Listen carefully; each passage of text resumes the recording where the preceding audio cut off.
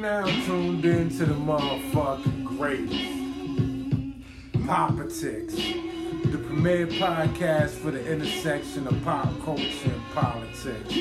I'm your information trafficker, got Jid to connect. Today, I'm gonna plug you in to these crooks that ruined everything around me.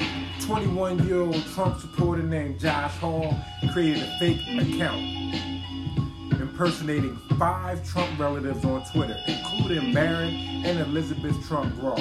He also impersonated Dr. Deborah Birx and Kamala Harris's father. Using their identities, he spread QAnon conspiracy theories, claimed Biden and Fauci are pedophiles, Michelle Obama is a man, and Mitt Romney has a gay sex tape. Trump retweeted an article posted on the right-wing website Wayne Dupree that praised Elizabeth Trump for breaking years of silence to step forward and defend Trump. It was a fake fucking account.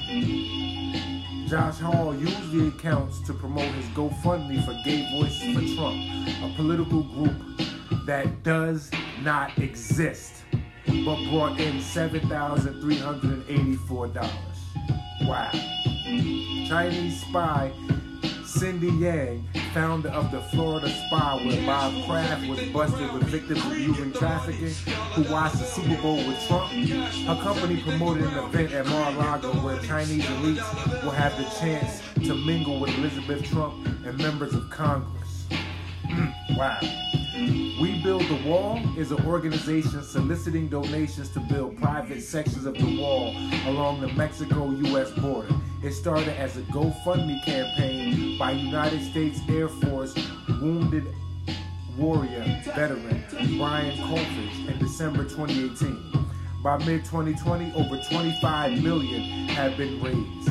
Its advisory board includes former Secretary of State, Kansas, Chris Kolfage, former Congressman Tom Tancredo, Blackwater USA founder Eric Prince, former Milwaukee Sheriff David Clark, and former Trump Chief Strategist Stephen Bannon, who is chairman of the board. On August 20th, 2020, the acting U.S. Attorney for the Southern District of New York unsealed an indictment charging Kolfage, Bannon, Baldotto, and with a scheme to defraud hundreds of thousands of donors. The men face charges of conspiracy to commit wire fraud and conspiracy to commit money laundering. Each charge is a felony with maximum penalty of 20 years in prison. Crooks ruined everything around me. MAGA ruled everything around me.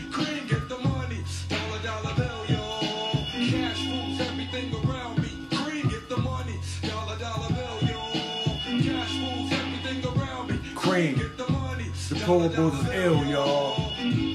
Politics, the premier podcast for the intersection of pop culture and politics. 1. Crooks ruined everything around me. Trump's crimes ruled everything around me.